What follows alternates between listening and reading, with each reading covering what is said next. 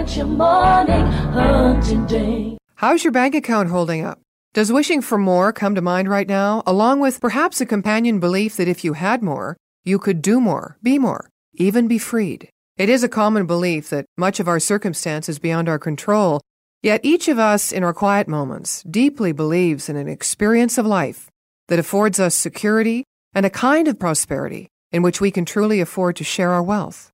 When we tend our spiritual bank accounts, living in integrity, responsibility, and embracement of our humanity, ideas of not enough melt away, and we are motivated to be the change that creates rich reward.